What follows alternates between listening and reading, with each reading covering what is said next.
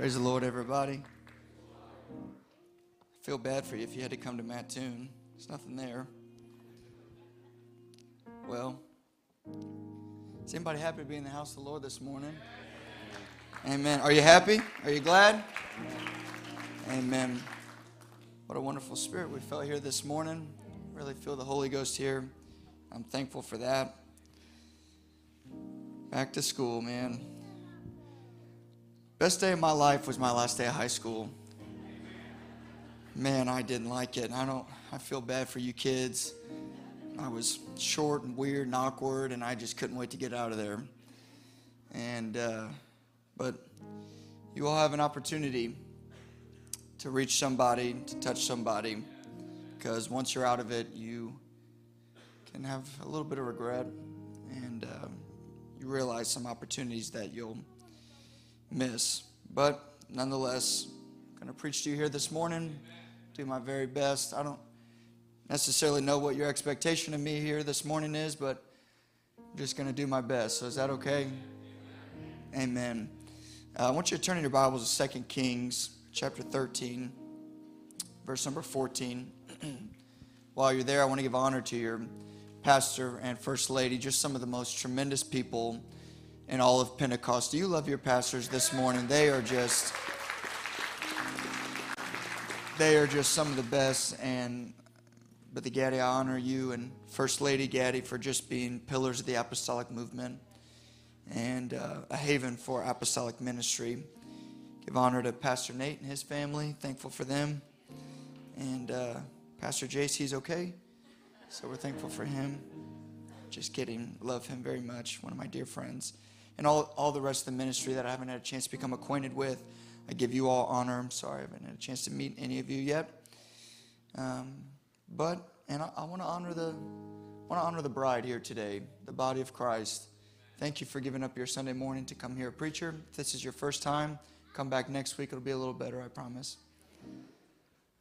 But 2 Kings chapter 13, verse number 14. I don't know if it's up there or not. Turn in your Bibles. Most of you will recognize this scripture. And so we'll just see where God takes us. 2 Kings 13, verse number 14 says, Now Elisha was fallen sick of his sickness whereof he died. And Joash, the king of Israel, came down unto him, wept over his face, and said, O my father, the chariot of Israel, and the horsemen thereof. And Elisha said unto him, Take bow and arrows. And he took unto him bow and arrows. And he said to the king of Israel, Put thine hand upon the bow. And he put his hand upon it, and Elisha put his hands upon the king's hands. And he said, Open the window eastward, and he opened it. Then Elisha said, Shoot, and he shot. And he said, The arrow of the Lord's deliverance, and the arrow of deliverance from Syria. For thou shalt smite the Syrians in Aphek till thou have consumed them.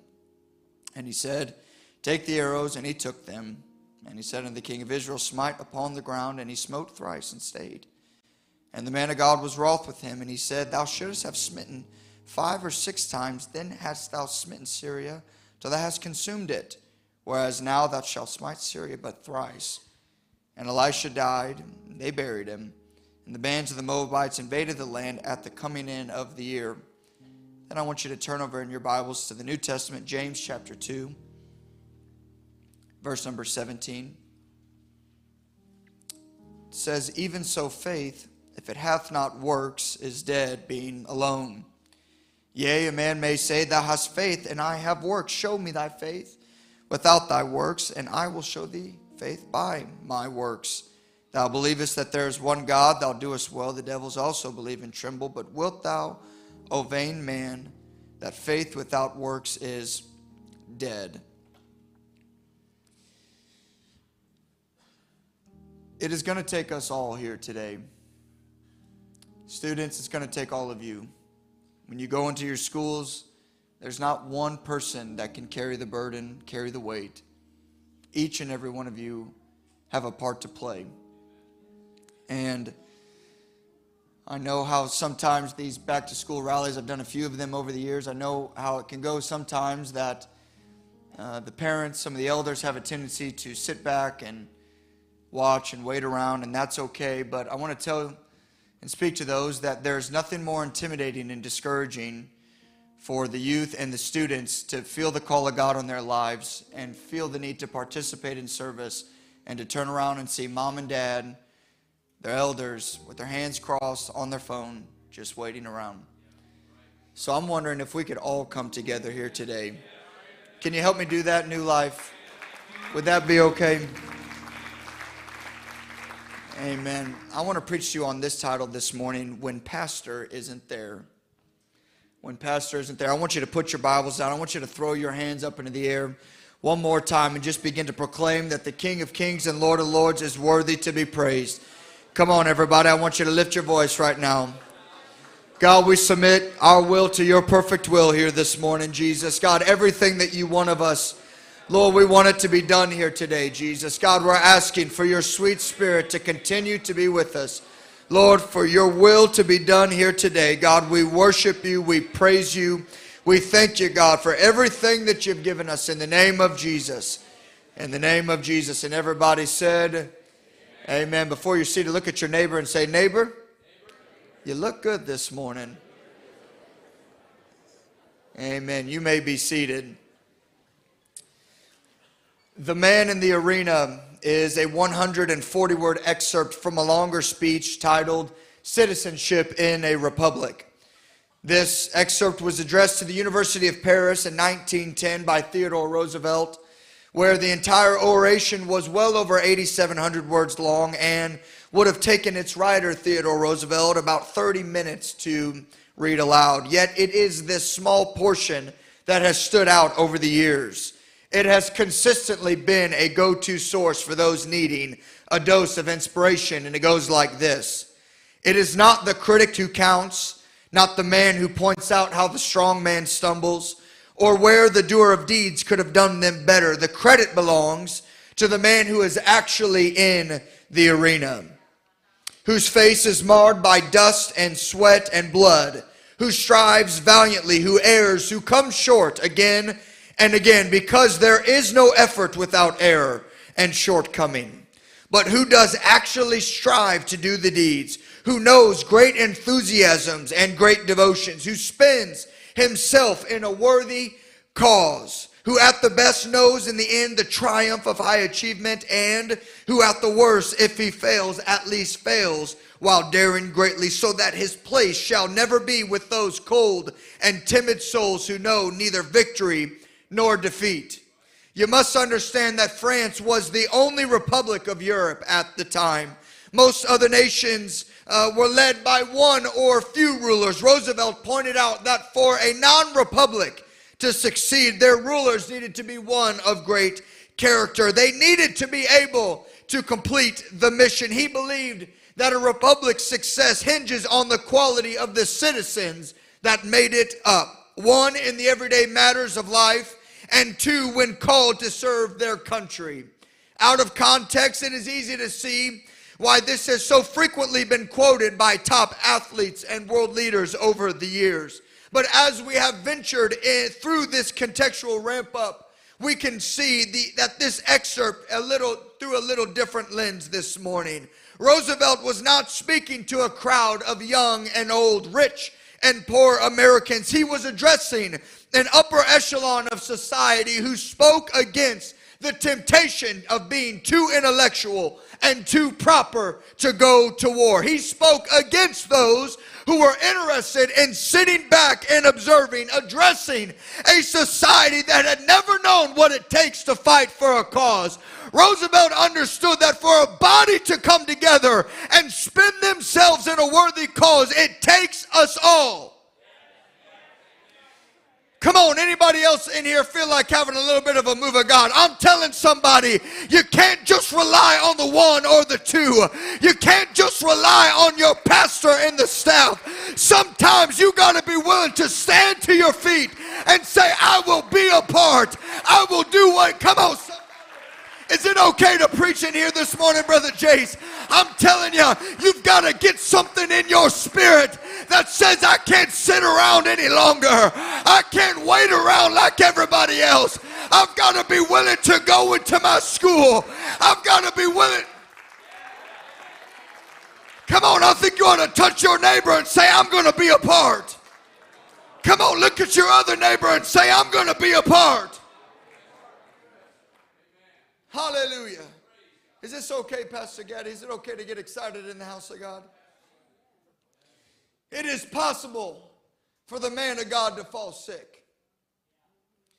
It is, and not necessarily physically, but sickness in the sense that they are not able to carry all of the weight that maybe they once were. They maybe don't have all of the time needed to reach every single little area or reach every person in your community. It is possible that the man of God would need to partner with a few folks in the body of Christ. And this is where Elisha is at. He has the sickness with where he will die, and there is deliverance needed in the kingdom. Now, historians tell us that Elisha would have been around the age of 80 years old, and without a true successor in line, he just couldn't fight the fights and the battles that he once was able to. It is clear to me in Scripture that the basic theme or the language of the Word of God is more action-based than it is knowledge-based. We have it mixed around because in this day and age that we live in, today's society just seems to lift up the intellect and downgrade the worshiper. It seems to credit the smooth tongue and discredit the intercessor. It seems to exalt the one that has all of the answers and tears down the one who continues to show up when things just aren't really going their way. I want to preach to you today. Do not ever lose the ability to worship and praise and pray like that book tells us to. Come on, I'm all about education, young people, but I'm telling you, sometimes you got to be willing to reach your people by getting in a prayer room. Sometimes you got to be willing to wake up before your footsteps on that school bus and begin to intercede. God, lead me. God, shake me. Put somebody in my heart. Put somebody in my mind where I can reach them. We see all over Scripture the Hebrew word yada, which means to know. This word yada would also be translated in English as to hear. So for instance, the Scripture in Deuteronomy chapter 6, "Hear, O Israel, the Lord our God is one Lord," could also be translated as "Know, O Israel, the Lord our God is one Lord." And in our mind, to hear or to know would translate as our mental grasp of the facts. But the Hebrew idea of yada stresses knowing from experience and relationship and acting upon that knowledge that you have obtained. That's why James said you are to be doers of the word and not hearers only. It is not enough this morning just to come into a church building and enjoy the music and enjoy the preaching and enjoy your kid being prayed for. Sometimes you've got to put action with the revelation that God's put in your heart. Sometimes you got to put a dance with those things. When God begins to fill you and God begins to speak to you, sometimes you got to stand to your feet and throw your hands up. Come on, I wish I had somebody that would stand to their feet right now and say, God, I'm going to put a little action with what God's doing in this morning. Come on, some of you need to put a little action with what God's been speaking to you about. Come on, some of you are worried about looking cute this morning. Some of you are worried about what's going to happen later on in the day. But I'm telling you, God's trying to speak to somebody, and you got to put action with it. Clap your hands in this.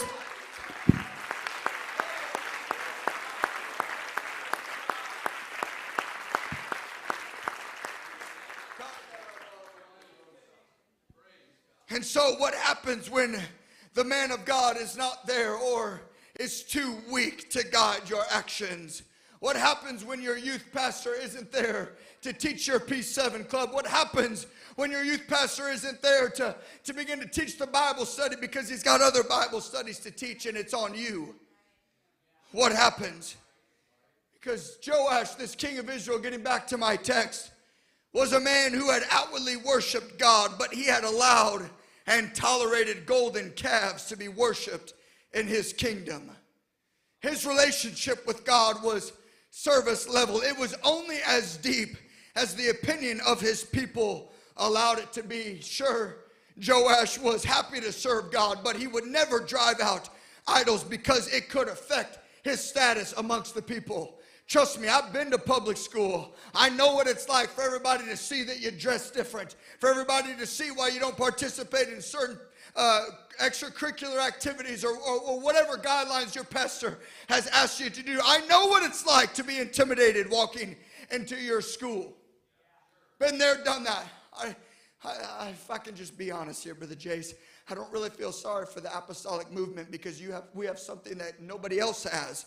And so for us to have this victim mentality of poor me? Why do I have to be different? Why do I have to dress different? Why do I have to act different? I don't really have much sympathy for it, I'll be honest with you, because you are a child of God. And when you receive the gift of the Holy Ghost, God gave you power that nothing else can contend with, because greater is He that is in you, young people, than he that is in the world. Some of you need to start acting like you've got it. Some of you need to start walking in the dominion power that God gave you.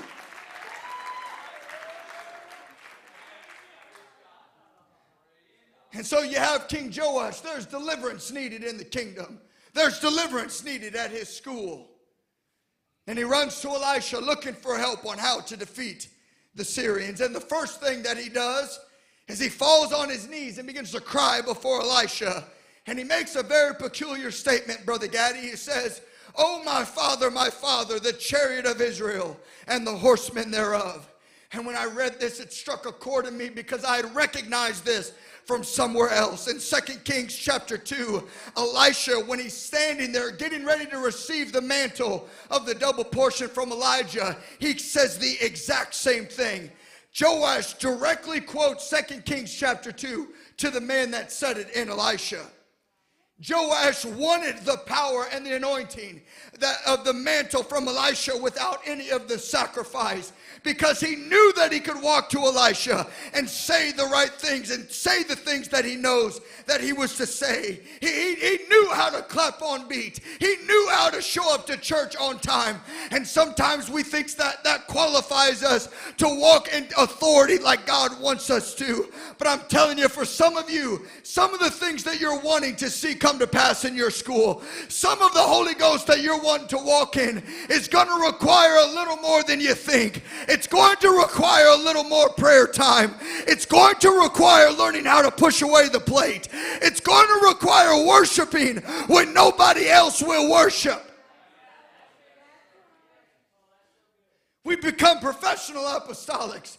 We know the protocols. We know the agendas. We know the service order. But when was the last time that Pastor Gaddy had to tell you to sit down? When was the last time that Pastor Gaddy had to say, everybody calm down, there's a word that needs to go forth? Come on, somebody. When was the last time that you lost control? When was the last time that somebody couldn't get you?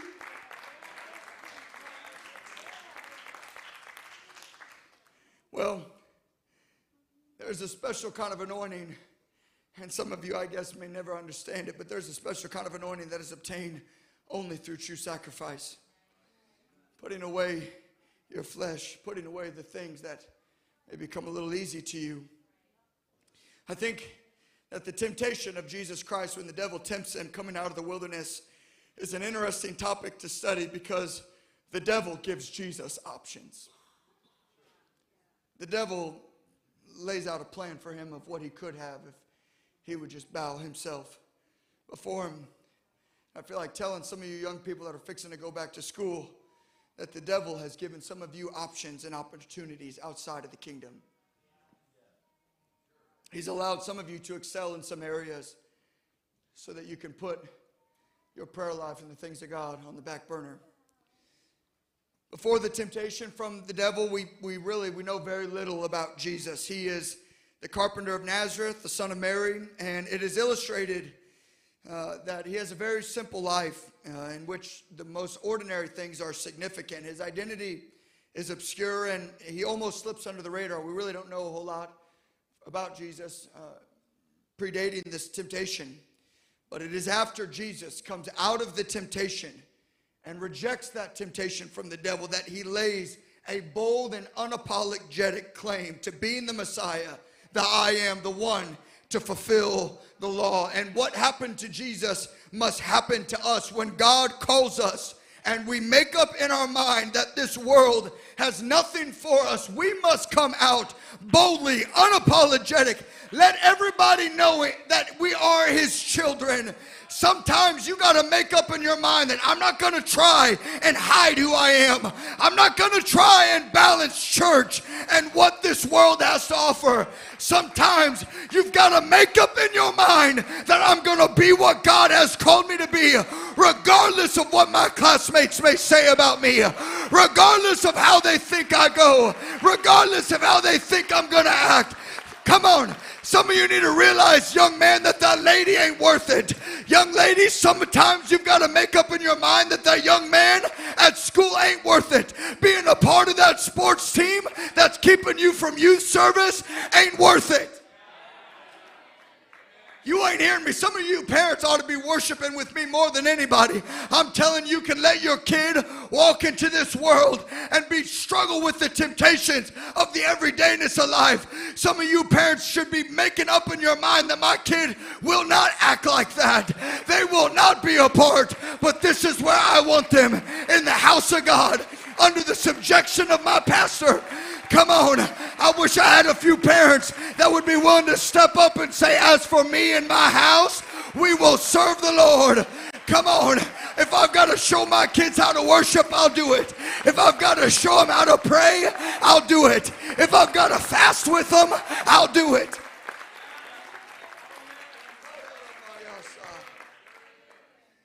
And herein lies the issue with circumstantial relationship. Is this okay? I don't know what time I'm supposed to be done. That's my least favorite answer. Because everybody knows what time I'm supposed to be done. And you say, oh, just do whatever you want. And then I do whatever I want. And then everybody's mad at me afterwards. And the church said amen.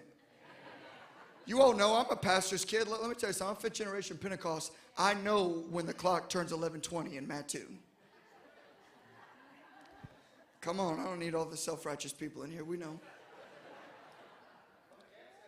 Come on, man. Well, I got you. Here we go. Only 45 minutes left. You asked for it. Herein lies the issue with circumstantial relationship. This is the issue. When our relationship and the extent of it with Jesus Christ is only when you have something on the line.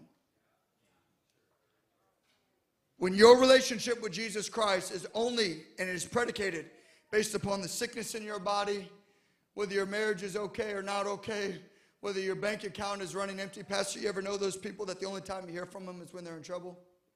You don't have to agree. It's okay. I'll say it. This is Joash. He wants no relationship with Elisha, and yet when there's deliverance needed in his life, all of a sudden he's crying and weeping at his feet. And I am thankful for those that know where to run. I'm thankful for those that when you are in trouble, yes, you do need to run to this place. But I'm telling you, you could have so much more power if you would learn to do it before crisis hits.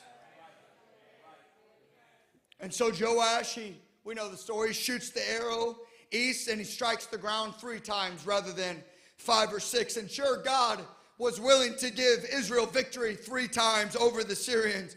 But there was not enough victory in the land to consume them altogether, to totally drive out the sin that was plaguing their land. There are moments in time, like this morning, for instance, there are moments and times where you do have enough Holy Ghost and where you are committed enough, and God does show you grace and mercy in that regard, and he'll allow you to witness to somebody, and he'll allow you to get that Bible study started. He may even touch your body once or twice. He may even put your marriage back together a few times. He may even send you a check that you weren't expecting every once in a while. But there could be a day where God says, you've not totally committed like I wanted. Some of you have been looking for God to speak to you, but it is hard for him to do so because the only times that you reach for him are in times of crisis. I'll tell you what, I love music. I love to play. I can't sing, but I love singing. I think that things like that are great, but at the end of the day, I want a relationship with him more than anything else. Jesus loves you enough to just take you through absolute hell if that means relationship. The sad thing to me, Pastor, is that even the hands of the king, Joash was to be a man of war. He was This king of Israel, he was to know how to lead. The example had been David. He was supposed to know how to go and fight and lead an army, but yet I thought it was fitting that Elisha had to show him how to grab a bow and arrow. His hands had never known war, never known what it took to fight in the kingdom. So Elisha, he guides the king's hands onto the bow and arrow, and when the time comes for him to shoot the arrow eastward and strike the ground, Elisha had to remove his hands. That breaks my heart this morning, because as much as your pastor and your youth pastor and all the ministry team would love to guide you into heaven, there comes a moment in time where they've got to remove their hands and say, you've got to learn to do it for yourself. There are times, new life, that God has to remove his hands and ask the question, how bad do you want it?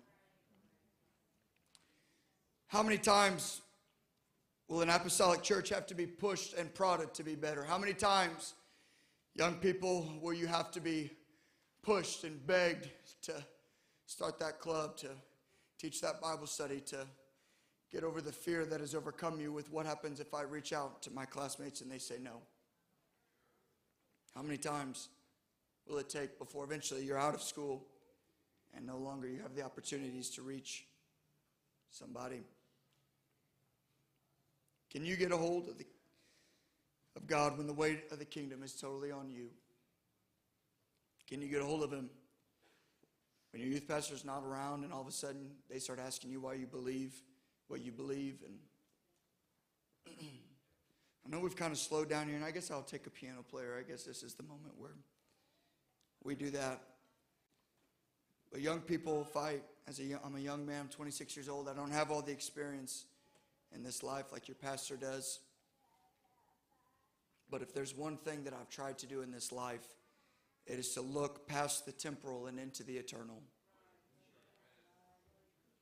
It is to look past what is going on in the here and now and trying to see what, because I think that's the wisdom of David even as a young man, because David was able to operate in foresight rather than hindsight, Pastor. And so many times, and I would assume that everybody under the sound of my voice could agree with this, we operate so much in hindsight, especially after we come out of a battle, or especially after we come out of the trials of life. We say, my God, I wish I would have just trusted him more. Why did I worry about that? Why was I fearful? Why did I not allow God to just totally take over? Because we are used to operating in hindsight. But the wisdom of David, even as a young man, is that he was able to walk onto the battlefield when facing a giant and say, yea, though I walk through the valley of the shadow of death, I will fear no evil. David was able to operate in foresight, looking beyond the here and the now, looking at what has God called me to be, what has God given me the power to be. And when you begin to operate in foresight rather than hindsight, it gives you insight into the things of the Spirit. I'm telling you, young people, you may look, and it may seem like the numbers are stacked against you in your school, but I'm telling you, there's a giant in the prince of your city, the prince of your school, that is trying to keep this body of Christ down.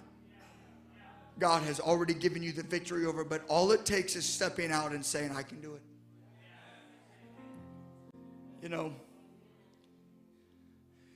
I hate it how much young people qualify and disqualify themselves in the kingdom. I hate it. I can't stand it. I hate it that the need is that, well, once I get to be in my mid-20s or 30s or 40s or 50s or 60s, then I can do a work of God. Shame on you for believing that.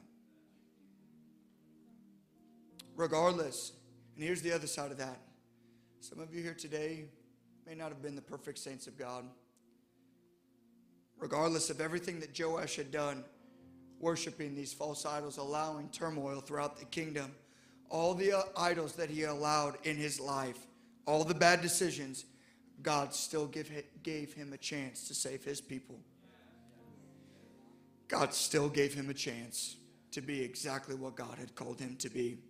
Do you know that Joash's name means one who God has given? God has given you to reach somebody. God has given each and every one of you young people to reach somebody that your staff cannot reach. My grandfather says it all the time. He'll say, Nixon, you're the only Bible that some people will ever read. What are you going to do with it? Young people, you may not have an opportunity, you may not have a chance to teach somebody a Bible study. And look, I'm certainly not expecting any of you to walk into your school on the first day of school and take a lap speaking in tongues. Not expecting that. But what you can do is show everybody that you are unashamed of the way that you live. You can show everybody, I will not apologize for having to miss some of the extracurricular activities because God's calling me to the prayer room.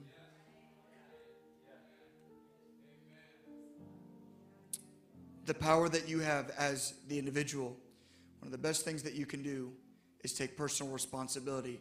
And the power that the individual has, yes, you're powerful as the body, but you yourself, one man in Elisha, the Bible says that when he died, the Moabites then invaded the land. One man had the power to keep back the thing that was going to destroy Israel. You have the opportunity this morning. Joash could have been the one to take up the burden, to fight for the cause, to be the man in the arena that keeps your school from being destroyed, plagued with sin. So I'm wondering if we'd stand all over this place. And Pastor Gaddy, I don't know what you're expecting here, and if I'm doing something wrong, you come and take it and kick me out of the way. But again, I want every student to come and line up in this place. Just come down to the front. It's okay.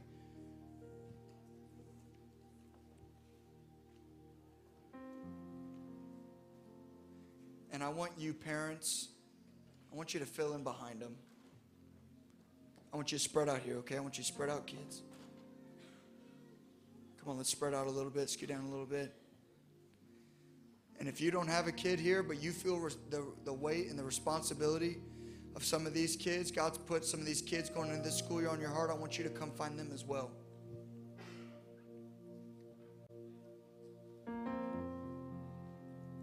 And then if you don't feel responsible for anybody, any of these kids, I want to ask you to go ahead and begin to fill in.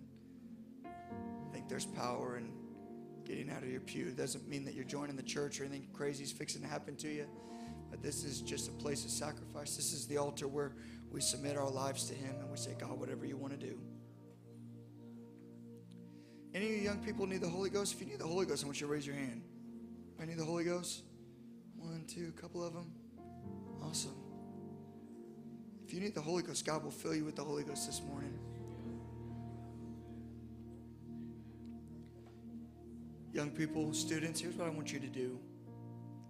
When you lift your hands and when you throw them up to the air, this is a sign of surrenderance. This is saying, God, I submit who I am to you. This is the ultimate sign of surrenderance. If you were in battle and they say, throw your hands up. You've heard a cop say that. Put your hands up. Put them where I can see them. This is the sign of surrenderance to God, saying, God, whatever you want with me, you can do it. Whatever you want with me this school year, you can do it. And so that's what we're going to do. The next thing that I want us to do is we're going to close our eyes, because sometimes you can be a little concerned about what other people are thinking or who's looking at you. And there's real power in just intimacy with Jesus. And the last thing that I'm going to ask you to do is I want you just to begin to tell Jesus how much you love Him. The Bible says, Jesus tells us, if you love me, you'll keep my commandments. Love is an action. It's not just saying it, but it's telling Him with action that you love Him. And you may not know everything to say this morning, and you may not know what's going to come over you, what God's going to put in your spirit. But parents, I'm going to need your help praying for some of these people, because if you don't think that your school is a battleground, we're maybe a little naive to that. So students, here's what I want you to do. I want everybody to lift both their hands up. Come on. I want everybody to close their eyes. Come on. I don't want anybody looking at me. I don't want anybody looking at their parents. I don't want anybody looking around. And I just want you to begin to tell Jesus how much you love Him. Jesus, I love you. Come on, young people. I want you to find an intimate place with Jesus right now. where you just begin to tell Jesus how much you love him. Come on, nobody looking around right now. I just want you to begin to find a place with Jesus. And parents, I want you to begin to intercede on the behalf of these kids. Come on, I want you to begin to lift your voice. And I'm beginning to feel a stirring in the Holy Ghost, where if you feel to lift your voice, you can begin to do that right now. Where God's going to begin to deal with some of you and say, come on, what I've done every other school year is not enough. What I've done every other school year has not been enough. Today, I am recommitting some things to him. Today, I'm taking another step. Today, I am going a little bit further. Come on, somebody. Parents, I need you to begin to intercede on behalf of these students. And students, I want you, if you know how to speak in tongues, now is a good time to do it. I want you to begin to intercede for the people that you're going to be rubbing shoulders with every day. I want you to begin to intercede for the things of God that are going to begin to take place. Come on, I'm believing right now. I see some things in the spirit where some Bible studies are going to begin to take place. You're going to begin to have some opportunities to pray with some people in your cafeteria, where God's going to begin to use you like you never thought possible. As they get ready to sing, God's going to begin to pour out his spirit in this place and lay a boldness on each and every one of you, and lay a boldness and power and authority on each and every one of you to take dominion power over your schools right now as they begin to sing in the name of Jesus.